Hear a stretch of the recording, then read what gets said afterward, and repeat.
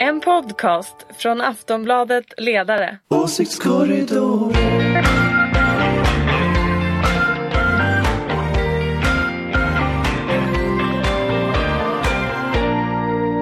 Hej och välkomna till Åsiktskorridoren. Det är midsommarveckan när vi är inne i nu. Det är den 17 juni när vi spelar in det här strax efter lunch. Snart vänder det, som man säger, optimisten. Även om sommar och semester börjar bre ut över landet så rullar politiken på ett tag till. Det är väl först efter Almedalsveckan som den går på semester. Med oss för att prata den här sista svängen, inte riktigt sista då, men nästan, har vi Ulrica Schenström.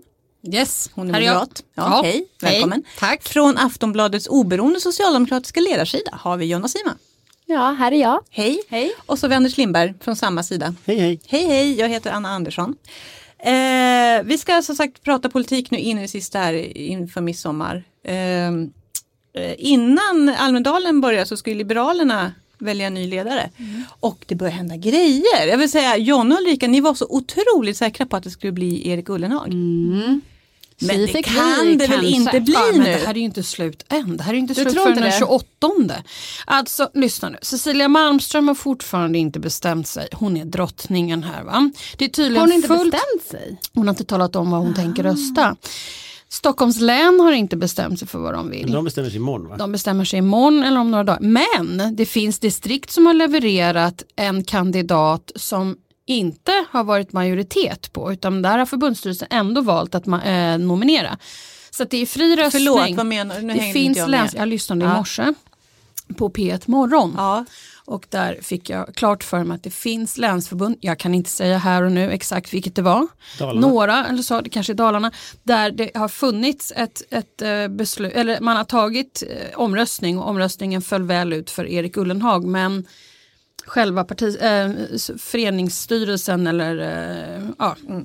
har levererat Sabuni i alla fall. Är inte det märkligt att man skulle satsa på den här demokratiska processen så går man ändå emot? Ja, men den är ju dessutom överdemokratisk sen röstar i alla fall alla, så att det här är någon slags vägledande förslag från respektive förbundsstyrelse. Men det du säger, Ulrika, det är att du fortfarande tror på Erik Ullenhag. Ja, det gör jag faktiskt. Det gör det? Ja, därför att jag sen förra gången det var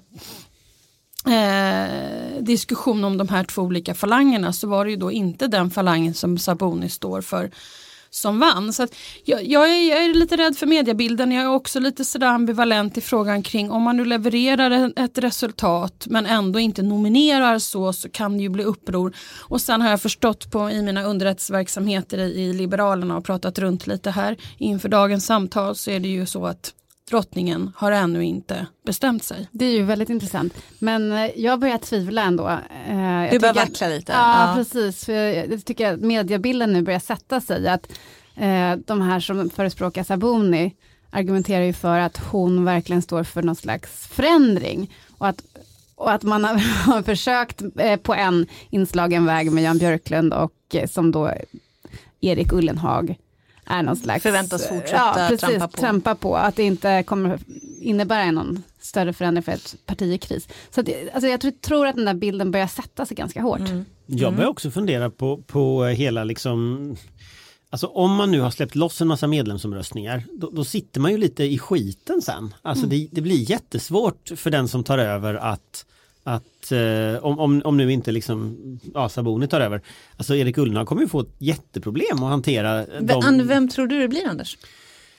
Jag har ju också trott Erik Ullenhag, men jag måste säga att jag också börjar, alltså jag kan läsa tabeller, så jag börjar liksom bli orolig för jag börjar tänka att det blir Sabuni. Sen har jag börjat ändra mig om Sabuni. Jag börjar tänka att det kanske är riktigt bra för sossarna att det blir Sabuni. Jag menar, det argumenterade Dan Svedin här för en vecka sedan. Ja, men alltså det är jättebra för sossarna med Sabuni, därför att hon kommer ju ta en massa väljare från till exempel Moderaterna. De kommer ta en massa väljare från KD kanske, och det tror jag nog absolut, därför att folk som är Nej, jag tänkte helt fel. Jag tänkte ju tvärtom. Alltså Liberalerna kan ju bli större med Sabuni, för de kommer ju ta röster från både KD och M. Jo, men det är ju bra för Liberalerna. Det är ju inte bra för Sverige liksom. Det är ju dåligt för Sverige. Du tänker så? Alltså, jag tänker... Nej, du menar Socialdemokraterna? Ja, men det är samma sak. Nej, men jag tänker liksom att... Men vad var det Daniel tyckte var så bra då? Det vet jag inte. Jo, men han menade att med Sabuni så kommer kannibalismen inom borgerligheten bli större, vilket kommer gynna sossarna. Men jag tror det finns två saker. Dels kannibalismen inom borgerligheten blir större med Sabuni, eller inom knökhögern, alltså inom någon slags konservativ... Man kan inte riktigt kalla dem knökhöger med rullad mustasch, alltså det kan man ju inte. Hon ska ju ta deras röster. Alltså, det är ju det här som är grejen. Alltså, det här utspelet hon gjorde om att hon var mot mångkultur för 1,5 vecka sedan, som hon sen fick backa på. Eller vad hon nu gjorde. Ja, det var ett sånt där försök att fiska. Det tror jag var en testballong. Så där kommer det att låta med henne som partiledare. Men är ni säkra på det? Att det är åt det hållet hon tänker ta partiet? Hon har ju alltid varit sån. Alltså, om du kollar det här med att man skulle tvinga alla kvinnor att sitta i en gynstol, man skulle kontrollera, alltså den typen av förslag. Jag kan säga, men jag tror att jag håller med dig, därför att jag har sett på mina vänner som är liberaler på Facebook just nu hur många ska nu lämna L om det blir Sabuni för att gå till Centern. Jo, men det tror jag är en sån. Den utvecklingen har vi ju sett ske här under flera år. Varför det går så dåligt för Liberalerna är för att det går så bra för Centern. Och när Jan Björklund gjorde analysen efter EU-valet att det blåser liksom fel vindar för Liberalerna, därför höll de på att åka ur EU-parlamentet. Det stämde ju inte någonstans. Inte i övriga Europa. Nej, och inte här hemma heller. Centern fick tvåsiffrigt. Ja. Så att det kommer nog bli så att många liberaler drömmer ju om ett liberalt parti, att man skulle slå ihop Liberalerna och Centern. Så får de slänga ut Liberalerna istället. Ja, jag tror att med Sabuni som någon slags kapten för Liberalerna så tror jag att vi nästan närmar oss det. Att vi får ett liberalt parti och det blir Centerpartiet. Men tänk liksom känslan av att Sabuni blir vald och sen kommer hela svensk politisk debatt och cirkla kring Annie Lööf, Nyamko Sabuni och Ebba Busch Thor. Alla intressanta utspel kommer att komma därifrån. Alla konfliktfrågor kommer att vara liksom i den kretsen. Därför att det är där kulturkriget utspelar sig. Och sen kommer sossarna kunna regera i godan ro vidare och moderaterna opponera med allt högre tonläge på sitt hörn. Men liksom väljarna... Men kommer då tappa väljare till Centerpartiet också? Risken är ju att det där uppstår någon form av liksom galtan... Jo, men alltså den här galtangeggan tar ju över. Ja, men det är det som kulturkriget handlar om. Ja, det gör ju det.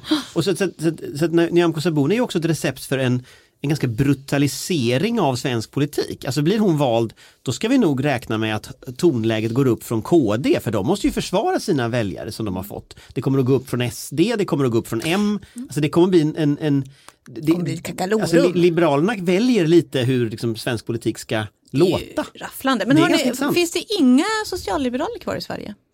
Nej, de har gått till Centern. Men trivs de verkligen där? Nej, det gör de inte. Alltså, du vet, men de har många liberaler i Centern. En del är nyliberaler till och med i Centern. Så att, men jag tänkte mest på en kamrat som skrev på Facebook att hen var socialliberal och det går inte med Nyamko, så nu blir det Centern. Nej, men det är ju så, det är inte bara sådana här anekdotisk bevisföring. Det finns ju även de här såna här undersökningar som visar, vad var det, var tredje centerväljare ser sig själva som vänster. Det känns ju som en motsägelse. Men så är det nog att Socialliberalerna är lite vilsna, men just nu är Centern liksom det snällare höga partiet. Men är liksom precis samma sak i den mätningen som jag tror du refererar till. Där ser ju moderater sig själva som liberaler i stor utsträckning och väldigt få som konservativa. Det är väldigt intressant. Ja, det är just det. Twitter håller på att ta över politiken. Twitter är ju men Moderaterna på Twitter, om man tar de moderater som twittrar mycket så framstår de ju som höger om Genghis Khan liksom. Långt till höger om Genghis Khan. Långt till höger om Genghis Khan. För att Centern är ju också långt längre mer höger. Jo, men allvarligt, de är så höger. Anders, höger. Men näthögern är ju inte representativ för högerns väljare. Nej. Och det innebär ju någonstans att ju mer Moderaternas ledning, Kristdemokraternas ledning och nu också då kanske Liberalerna låter sig influeras av det här liksom dårbandet på Twitter, desto det är en massa hemlösa väljare som liksom måste ta vägen någonstans. Och är Centern smarta, då spelar de ju det här som att liksom det är de mot en brunblå borgerligheten liksom, och fortsätter. Så Sabuni kan vara en liten present till Socialdemokraterna och till Centerpartiet, tror du? Ja, sen så tänker jag ju att en Centern kanske i framtiden kan gå in i en regering med Socialdemokraterna. Det vore inte dåligt. Och när jag tänker på moderater just nu som tycker att det är så bra med Nyamko, jag tror inte att de riktigt förstår att de kan alltså tappa jättemycket till Nyamko. Moderaterna? Ja, men jag tycker också, tappar Erik Ullenhag det här som såg ut som en sån given promenadseger för honom. Då tycker jag det också känns lite slarvigt på något vis. Alltså hela den här kampanjen att göra Sverige snällare.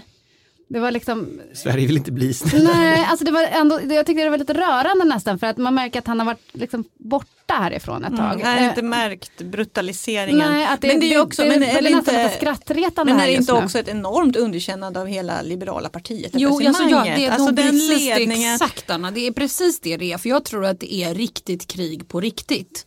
Det är alltså krig i en liten bubbla som leker röda vita rosen. Men både ungdomsförbundet och kvinnoförbundet har ju ställt sig bakom Ullenhag förstås. Så det är liksom de organisationerna. Men liberala studenter har ställt sig bakom Sabuni. Precis. Denna enorma organisation. Det är det som är så roligt. Man säger antagligen tresiffrigt, men i alla fall. Men allvarligt talat, i något distrikt liksom så här, det är 130 röster på en och det är 110 på en. Liksom. Ja, det är mindre än en normal distriktskongress för sossarna. Liksom. Alltså det, men nu liksom, är det de liberaler vi har. Ja, liksom. Det blir procent av dem också. Ja, exakt. Varje liberal räknas. Så är det. Fast det blir inte så många procent faktiskt. Och om halva gänget drar... Förr eller senare blir det 100. Procent. Men det är konstigt att man blir så engagerad i. Ja, men det är ju spännande. Och det är väl ändå roligt med någonting väldigt oväntat, kan man säga. Tror ni, om det blir Sabuni, håller göken? Ja, det tror jag. Du tror det? Ja. Varför då? För då vill inte en ny val, eller? Hon kommer inte bli vald, de kommer nog kräva det av henne. Det tror jag. Därför att de andra kommer inte vilja släppa fram henne i det här kriget. Men som sagt, som jag fick pratade med några av mina liberala vänner, det verkar vara krig på riktigt och inte, alltså, där man lever ut hela kriget all the way. Jag tycker hon känns som en ganska, som hon beskrev som att hon skjuter från höften. Och att lite åt Sara Skyttedal-hållet. Så jag tror att man ska inte lita på hennes ord riktigt. Okej, det kan gå lite hur som helst. Jag tror hon är en sån här popcornmaskin alla Juholt. Så fort det någonting går ner i opinionsmätningar, då kommer det komma något nytt sånt där helt vansinnigt förslag för att dra upp partiet. Och sen så får hon uppmärksamhet i så här ett dygn, sen går det ner, sen kommer det ett nytt popcorn så här pop. Och så ner, men för bara säga, ni verkar och så kommer det vara så. Ni så kommer verkar det kan vara ganska roligt. Om Sabuni blir vald att hon kommer plocka väljare från KDM. Men hon kanske inte lyckas alls. Är ni helt säkra på att hon kommer att fungera som partiledare överhuvudtaget? Nej, det vet man ju aldrig, för allting handlar ju om vilka människor man har runt omkring sig.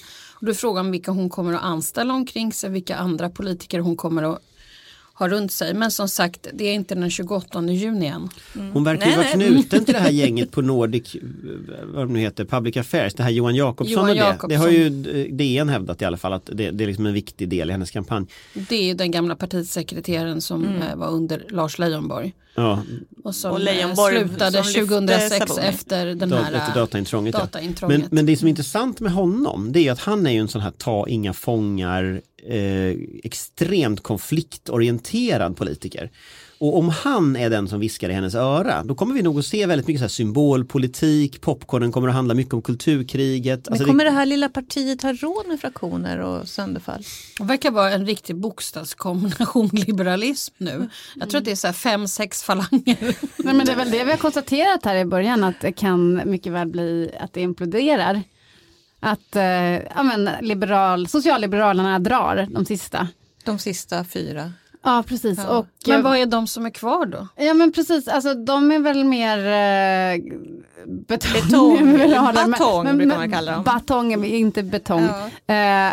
Och att då finns det ju andra partier som kanske lockar mer egentligen. Men om man står på valdagen 2022 och så har man 4 partier, SD, KD, L och M, som låter ungefär likadant, som har röstat ungefär likadant i riksdagen på en massa symbolfrågor, som ogillar mångkultur och så vidare.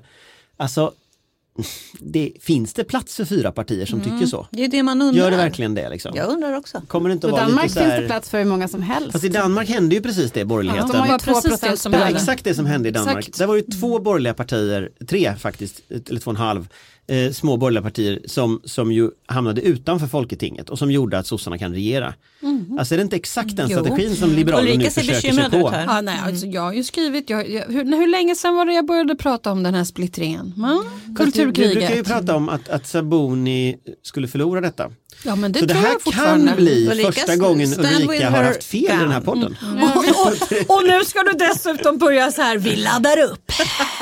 Vi laddar upp för att hon äntligen har fel. Det vet vi inte, det är inte den 28. Det hade trots allt både Trump och Brexit. Det Regeringsbildningen, okej.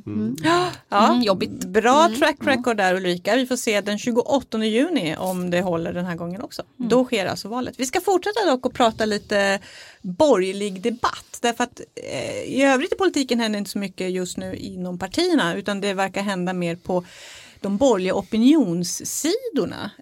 För en vecka sedan så skrev Ivar Arpi på Svenska Dagbladets ledarsida en text som blev väldigt omdiskuterad. Han hade åkt till en icke namngiven mindre ort i Sverige och studerat människorna där. Och menade att det stora flyktingmottagandet som vi har haft de senaste åren hade givit avtryck i gatubilden. Att man såg helt enkelt många fler människor av utländsk härkomst som slog dank på torg och gator. Och han menade att det är det här det handlar om, det svenska flyktingmotståndet. Det handlar inte om ekonomi eller välfärd, utan det handlar om, hans ord för det är demografi. Att demografin har förändrats, att man ser annorlunda ut. Och sen så kom i lördag så skrev Kajsa Dovstad på Göteborgs-Postens ledarsida en gästkolumn där hon skrev om en upplevelse hon hade haft när hon för några år sedan gick in i en livsmedelsbutik i Gävle på sen timme för att köpa mat, och där fanns ingen svensk mat förutom en låda makaroner som hon hittade till slut. Och hon refererade till detta som ett Jimmy moment. Refererande till Jimmy Åkesson, att jag antar att hon menar att hon liksom var i Sverige men hon kände inte igen sig. Vad var det här nu för var det någon slags plats?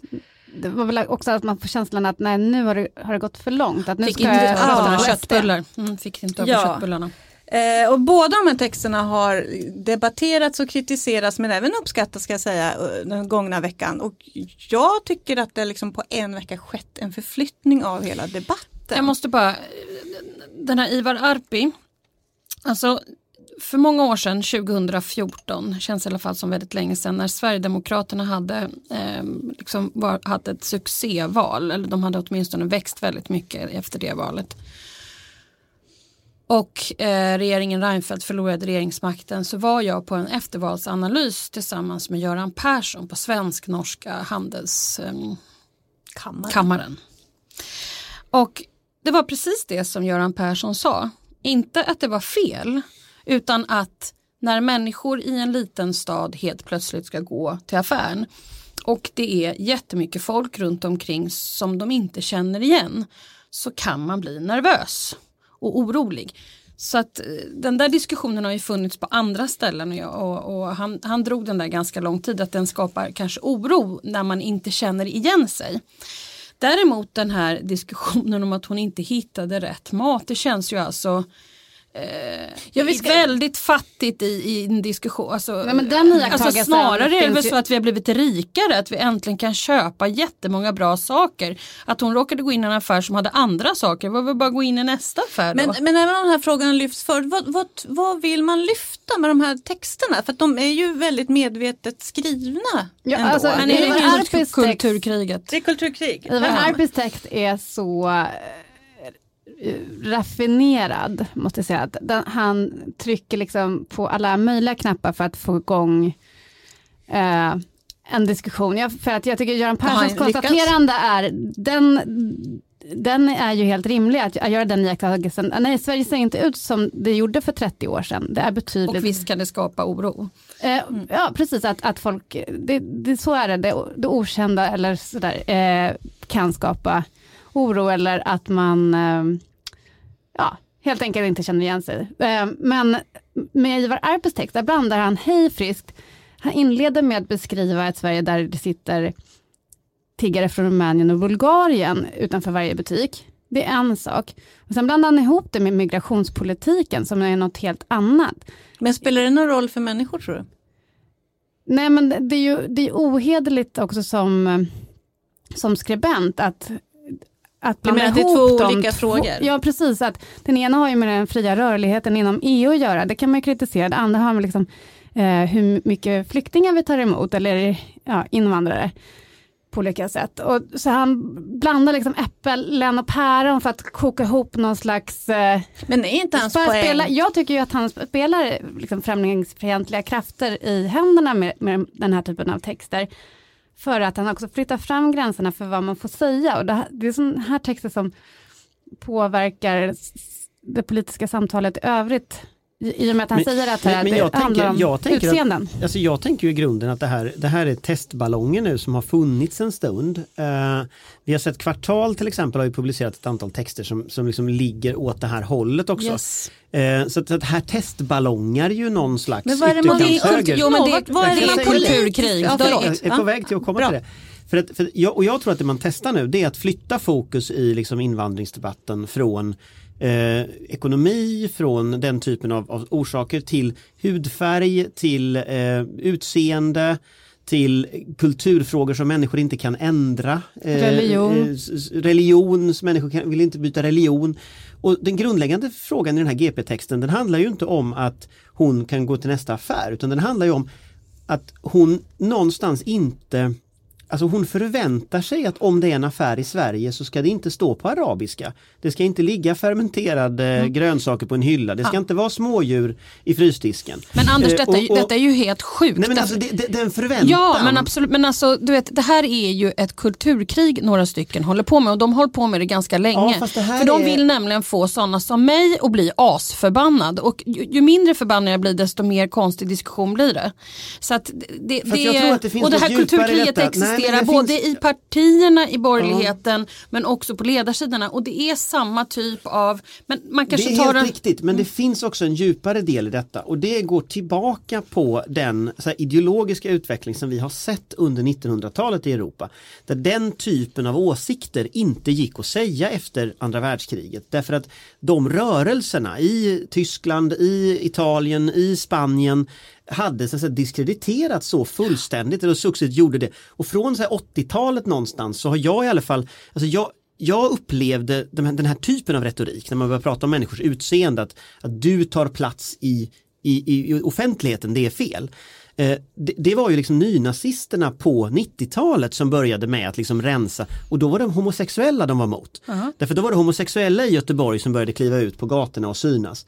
Det som idag är Pride-rörelse och sånt där. Och då, den reaktionen som var då från extremgrupper, det var ju ni ska bort från gatan. Gatorna är mina eller gatorna är våra. Och någonstans, den typen av retorik som nu finns på nätet, den påminner ju om det. Och när de här texterna skrivs nu, de rör sig liksom på en annat plan. Men klangbotten, om man läser vilka som kommenterar, vilka som skriver om det här på nätet sen på Twitter och sådär, den är ju liksom samma. Ja, för att vissa människor ska inte vara i våra gator. Nej, och alltså, det är liksom... det som är det obehagliga, för att vare sig skribenten Kajsa Dovstad heter hon, menar eller inte, så implicit så är det faktiskt en rasistisk text, för att annars så argumenten att invandrare kommer hit och liksom vill bara ha bidrag är ju argument vi brukar höra. Men här går hon liksom på att det är några som har en butik och de säljer arabiska varor och hon får inte sina köttbullar. Och makaroner finns i och för sig. Då är det liksom, det går aldrig att komma in i det svenska samhället. Du duger inte ens om du har ett jobb och jobbar dygnet runt i Gävle. Men om man då ska liksom de som försvarar de här texterna menar att de lyfter ändå fram just en upplevelse som många har. Hur ska de frågorna diskuteras då? Ja, men men jag tycker det här är samma sak som det här när kvinnor har krävt en större plats i bolagsstyrelser. Ja, de här gubbarna sitter där och tycker att nej, men det borde de inte alls ha. Ja, men då får ju de lösa det problemet. Då får de skaffa en terapeut. Liksom. Verkligheten förändras. Och det är likadant när vi ser hbtq-rörelsen som är närvarande i Almedalen nu, så gör nazisterna samma sak. De ska få bort homosexuella från Almedalen. Eller hbtq-rörelsen från Almedalen. Eller om man vill ha bort människor med en annan bakgrund från gatorna. Liksom. Alltså, den uppfattningen är ingen rimlig uppfattning. Alltså, det är inte så att det är en alltså, det är inte så att vi kan ha något slags intellektuellt samtal om vissa människor ska få finnas eller inte i vårt samhälle. Alltså den typen av åsikter tycker jag är helt vansinnigt att man liksom ska jämställa det med att tycka, någon kan tycka vi ska ha högre skatt, någon kan tycka vi har lägre skatt, någon kan tycka att alla människor som ser annorlunda ut, en nordisk bakgrund eller vad fasen man säger, de ska bort. Alltså det är inte åsikter som är jämförbara. En av åsikterna bryter grovt mot varenda mänsklig rättighet som vi vet. Det andra är liksom småtyckanden i marginalen. Men det de säger är väl att det är för många, det kom för många för fort. Nej, men de säger att gatubilden har förändrats.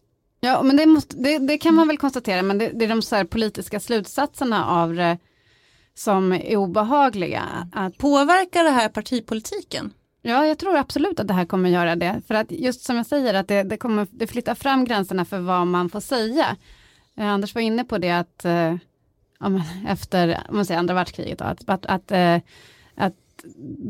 under 60, 70, 80-talen så kunde man inte tala om olika grupper i nedsättande liksom, på samma sätt som det är helt acceptabelt idag, även på ledarsidorna, att man liksom pratar, det är inte så här invandrare per se, utan det är liksom svarta muslimska invandrare man liksom indirekt fast väldigt uppenbart pekar ut som ett stort samhällsproblem. Det gäller ju av politikerna att inte låta heller gå med i och låta sig vara med i kulturkriget. Nej, jag tror det kommer bli svårt. Det här kulturkriget utspelade sig ju i Danmark, fast på ett lite annorlunda sätt med kanske ännu högre ton om jag ska vara riktigt ärlig. Men det är definitivt det kulturkrig vi ser framför oss, även om det här är annorlunda eftersom Danska Folkeparti och det som splittrade den konservativa Folkepartiet till vänster och det Danska Folkeparti, det kulturkriget hanterade de inte. Så att, även i Finland hade man ju också en splittring där. Men ja, fast Höjre är ju inte helt splittrat. Utan sen kan man ju också vara fundersam på vart leder den i form av politiska åtgärder. Därför att förena människor från olika bakgrund och mångfald och sådär, det går faktiskt ganska lätt, även om de här människorna säger att det inte gör det. Men nu har vi ju förenat det. Nu finns ju alla människor på en plats i vårat Sverige. Det är liksom den mosaik som är Sverige. Ska man dela upp det på något sätt? Hur ska man göra det? Hur ska du, om du nu inte vill ha en gatubild där människor ser annorlunda ut än dig själv, hur ska du lösa det? Men de är inte ute efter att strama åt migrationen ytterligare då? Om man ska ta rent konkret. Är ju redan här. Jo, men de vill inte ha hit fler. Är det inte det de säger då? Kan man, eller? Nej, de säger ju att gatubilden är problemet. Alltså den här texten om Gävle är 5 år gammal händelse. Ja, händelsen utspelar sig till 2014. Ja, det är 5 år sedan. Liksom. Alltså, då säger man ju någonstans, jag vill ha gatubild. Alltså, någonstans så ligger ju ett anspråk på att jag bestämmer hur min gatubild ser ut. Jag bestämmer alltså hur andra människor ska uppträda. Man försöker bara skrämma upp folk om flyktingmottagande. Det är väl det handlar om. Ja, men vad leder det för politik? Nej, men jag håller med om det. Men det hade ju varit intressant om det blev en diskussion i så fall kring om det är för många på vissa platser. Hur gör man då? De flesta är inte kvar i sådana flyktingmottaganden. Vi har ju haft ett jätteproblem med just att många kommuner inte har velat ta emot och att vissa kommuner har fått ta emot. Vissa kommuner har tagit emot väldigt mycket. Som Vimmerby och liksom Södertälje och sådär. Alltså det är ett rejält problem som man skulle kunna ha intressanta politiska diskussioner om med olika typer av lösningar. Men istället blir det här att de ska bort, eller liksom det duger aldrig heller, även om man försöker integrera sig. Men framförallt kanske man ska prata med de som bor i sådana här bygder. Till exempel min mans familj kommer ju från Årgäng och de hade jättemycket flyktingmottagande och den gatubilden var väldigt mycket invandrare och så. Jag upplevde inte någon som helst problem med detta överhuvudtaget, utan snarare att folk engagerade sig och hjälpte i väldigt stor utsträckning. Så att jag tror att den bild som folk lokalt upplever inte alls den som några stycken här i Stockholms ledarredaktioner försöker göra gällande. Nej, men så kan det, alltså jag tror att du har helt rätt i det, att en stockholmare, eller var de nu kommer ifrån, Ivararpi och hon Kajsa, åker till en annan ort och det kanske, de ser inte ut som man... Men de bor inte där, det är en helt annan sak. Men om de har besökt de här typen av orter tidigare, de ser inte likadana ut som de gjorde för 20 år sedan. Men i många av de här orterna absolut, det finns problem. Det är bara fånigt att förneka det. Men för många har det ju varit en överlevnad också. Att det är ju avbefolkningskris i Sverige. Ja, det är lite det som är det dubbla. Det är liksom fast jag upplevde ingen panik där direkt, det är så jag menar. Nej, utan att man jag kanske förstår. Vi måste börja avrunda. Får jag lägga till en sak? Jag råkade säga höjre förut men menade kokomos. Bara så att vi har sagt det så vi inte behöver klippa. Okej, bra, tack. Det är midsommar. Ska ni fira svenskt? Blir det syrade grönsaker eller sill? Jag kommer ju ha en liten hundvalp att ta hand om. Så att, men det blir väl lugnt kan man säga. Jonna, sill eller syrade grönsaker? Det blir några små döda smådjur. Det tycker jag om. Ja, det tycker du. Anders? Det blir nog som vanligt. Det blir sill och någon grillade, förhoppningsvis större djur då. Sverigevän. som är så. Så det blir nog... Traditionen lever vidare hemma hos Anders Lindberg. Väldigt det traditionellt. Kan vi vila tryggt mycket sill. Jag gillar sill. Ja, jag gillar också Jag är från Göteborg, där äter man mycket sill. Hörrni, vi säger glad midsommar. Tack ska ni ha. Ulrica Schenström, Jonna Sima och Anders Lindberg. Hej då! Hej då!